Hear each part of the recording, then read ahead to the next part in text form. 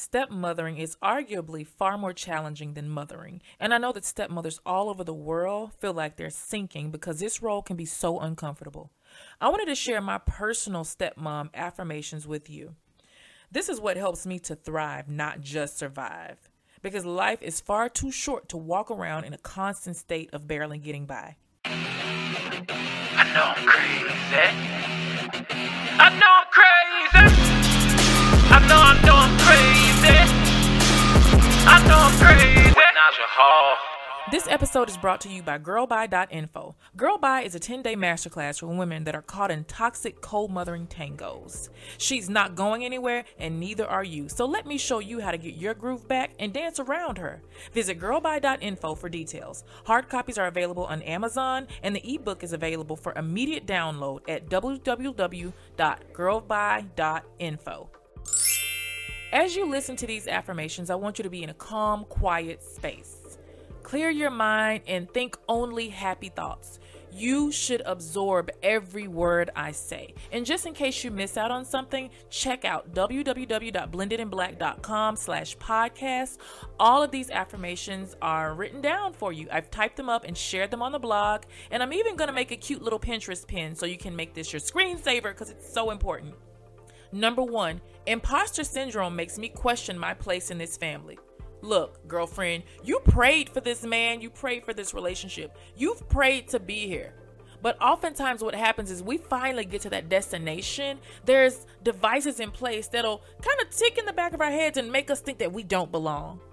I'm telling you, you deserve to be here just like everybody else. You have earned this right. Okay? Number 2, I can step away whenever I want to. As a stepmom, I not only step up, but I step back, I step aside, and sometimes I can step the hell out. Listen, I need you to go find some sort of safe space. If you go sit in the car for 5 minutes every day just to get away from the madness and mayhem, go and do that. If your personal time is at the gym, do that. Me personally, I like to sit and write. I'll take 30 minutes out of every single day just to myself and write. Some of it I share, some of it I don't. But this is reserved for me. You gotta stay balanced and don't let anybody ever make you feel guilty about taking time out for you. Number 3, if I am not feeling acknowledged, I have the right to ask my partner for reassurance. So often we get caught up in the daily rigmarole of routine. Cook breakfast, take the kids to school, change your diapers, be a wife, be attentive, be a homemaker. But we don't get a thank you. And stepmothering is sometimes a thankless job. But if you're not getting that thanks and appreciation and acknowledgement, at least from the person that made you a stepmother, your partner, then you're going to feel a disparity. You're going to walk around being a frigid bitch and you're not going to be happy. So yes, you can say, hey babe, I'm not really feeling the love today. I need some extra reassurance. It's okay. Don't let your pride and ego get in the way. Ask for what you want. Ask him to give you those props that you're seeking. Number 4, I will focus on that which is within my control. Those things are my emotions, my man, and my household. Let me tell you something. The second you start worrying about stuff that ain't got nothing to do with you, that you don't control, that's when you find yourself in trouble. Letting another woman into your mind and into your home, or even allowing her to try to control your household, that's what gets you in a bad way. And yeah, she might think she's running stuff over there, but you don't even have to say anything to her. Let her know she's not. Scream stranger danger when she's rolling up on a territory that explicitly belongs to you. Number 5, I will stop dehumanizing my man's ex. And in chapter 5 of my book, Girl Buy, I talk a lot about dehumanization and what it does to us. Back in the day when slavery was illegal here in the United States, they would take a woman, a man, and the children and put them on an auction block. There's something called an auction block. And they would tell the crowd that was there to purchase these people, well, listen, these people are actually 3/4 human. They're not all the way men. They're not all the way women.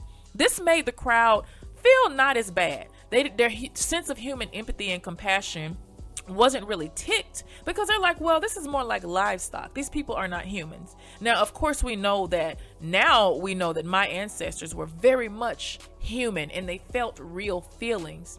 But making people that were coming to purchase them feel like they were not equal, that allowed it to be a lot easier. And so we do the same thing, probably not on such a sociopathic scale, but as stepmothers and as women, we kind of do the same thing to this other woman. We don't even say her name. I bet you got a cute little pet name for your man's ex, don't you? So right now, say her name. You cringed, didn't you? And I bet you didn't say it. Say her name. By saying her name, you're not giving her any sort of power. You're taking the power out of what you perceive her role to be, especially the role in her life, which is probably causing you havoc and wreaking dissension in your family, in your mind. She's just as human as you. And by acknowledging her as just as human as you, not only do you have to face some of your own demons, you really quickly realize she can't do a thing to hurt you. She has no more power than you do. Number 6, I will not engage in demon dialogues. I will only speak life into my relationship and those around me. So there's this really good book that I teach from a lot when I'm working with my coaching clients. It's called Hold Me Tight by Dr. Sue Johnson. And she talks about all of her experiences in couples therapy. And she's really pivotal in the world of helping people get back to love and getting back to the center of things. And she talks about demon dialogues. They're thought patterns and words that we actually use to cut ourselves down. Words like I hate, I cannot, I will not, I will never. Things like that lead to a negative thought pattern. So when you find yourself using those demon dialogues, I want you to snap out of it. Literally, I want you to say stop. Or you can say, girl, bye. Honey, I have to girl by myself a lot. I'll be sitting there, the day will be going perfect, and then I'll think of something from the past. I'll think of an ugly text message or a phone call or some instance that made me feel very small and nasty.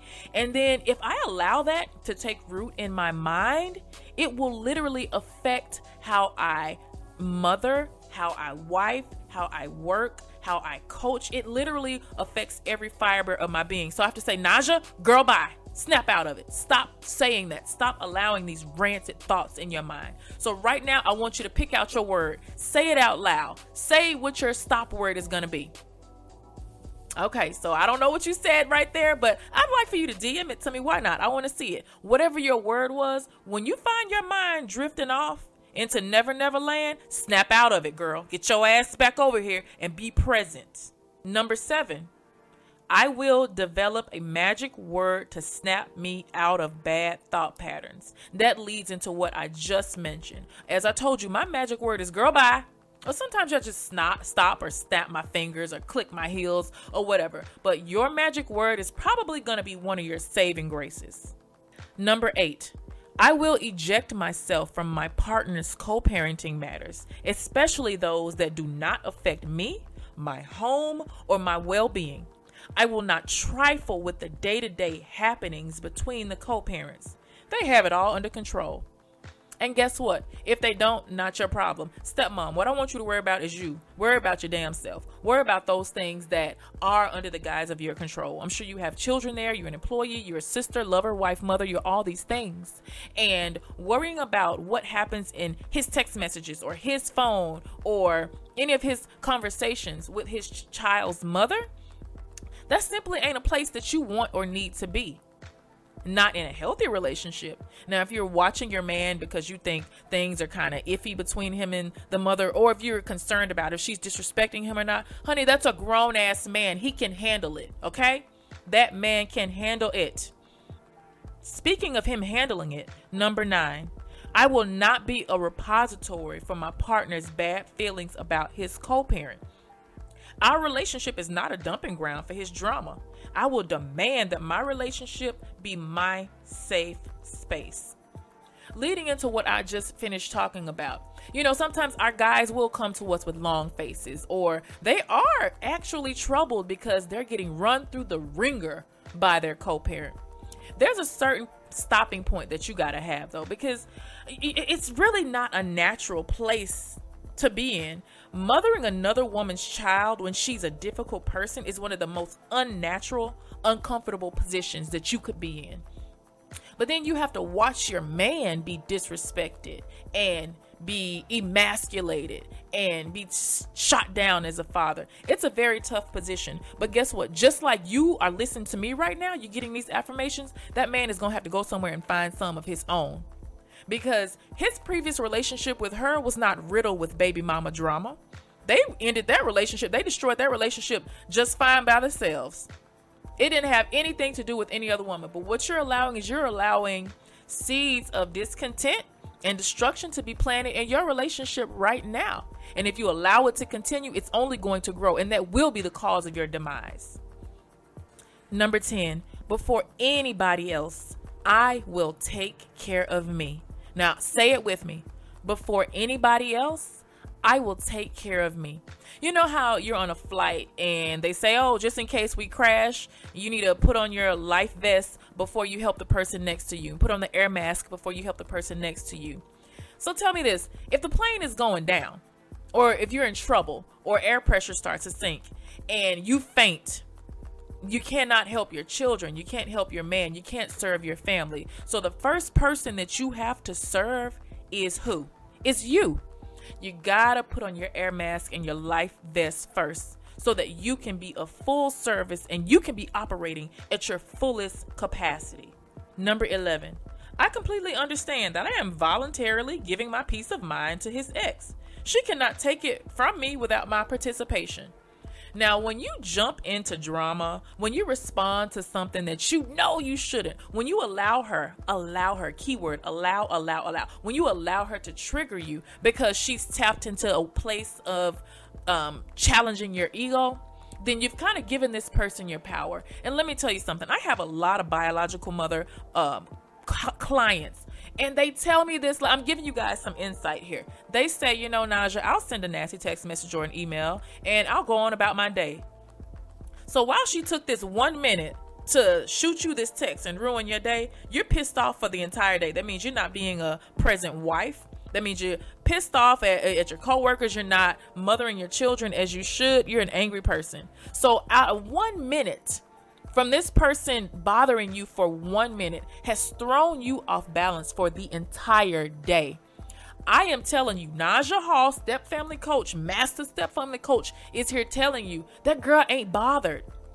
She's gone on. She's left this crap over here and thrown this crap over your way, and then she's moved on about her merry way.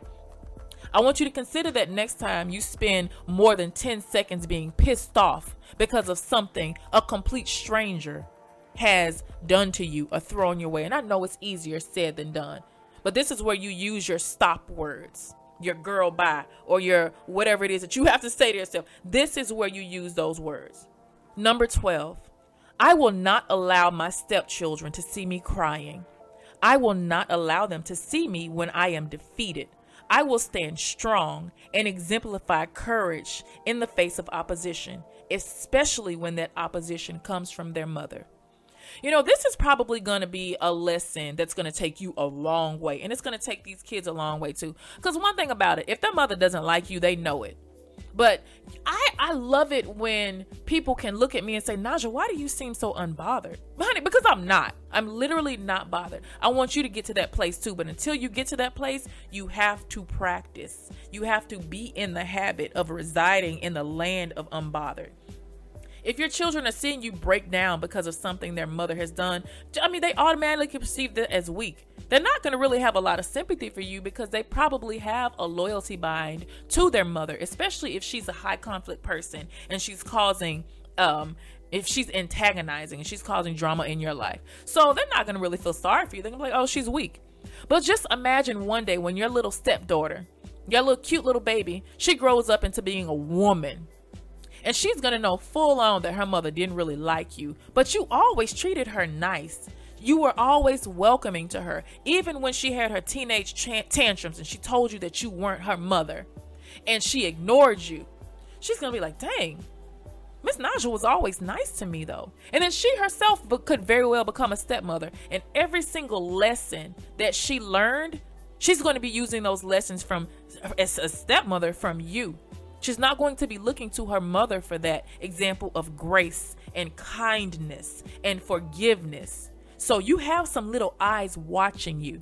They're going to follow your example. So I want you to be strong. I want you to stand strong. And I'm not saying you're never going to cry, because you are, but you take that somewhere else. You go sit in your room and you do that. You come back out and you present the epitome of love and be a pillar of strength for your family. Number 13. Now I want you to repeat this with me. Once I say it once. I'm not a weak ass bitch. In fact, the people that treat me the worst are the ones who are truly afraid of my power. Say it with me, ladies. This is going to be fun. I am not a weak ass bitch. In fact, the people that treat me the worst are the ones who are truly afraid of my power. One more time. Why not? I am not a weak ass bitch. In fact, the people that treat me the worst are the ones that are truly afraid of my power. I don't even think I really have to explain this, because y'all know exactly what I'm talking about. Last but not least, affirmation number 14.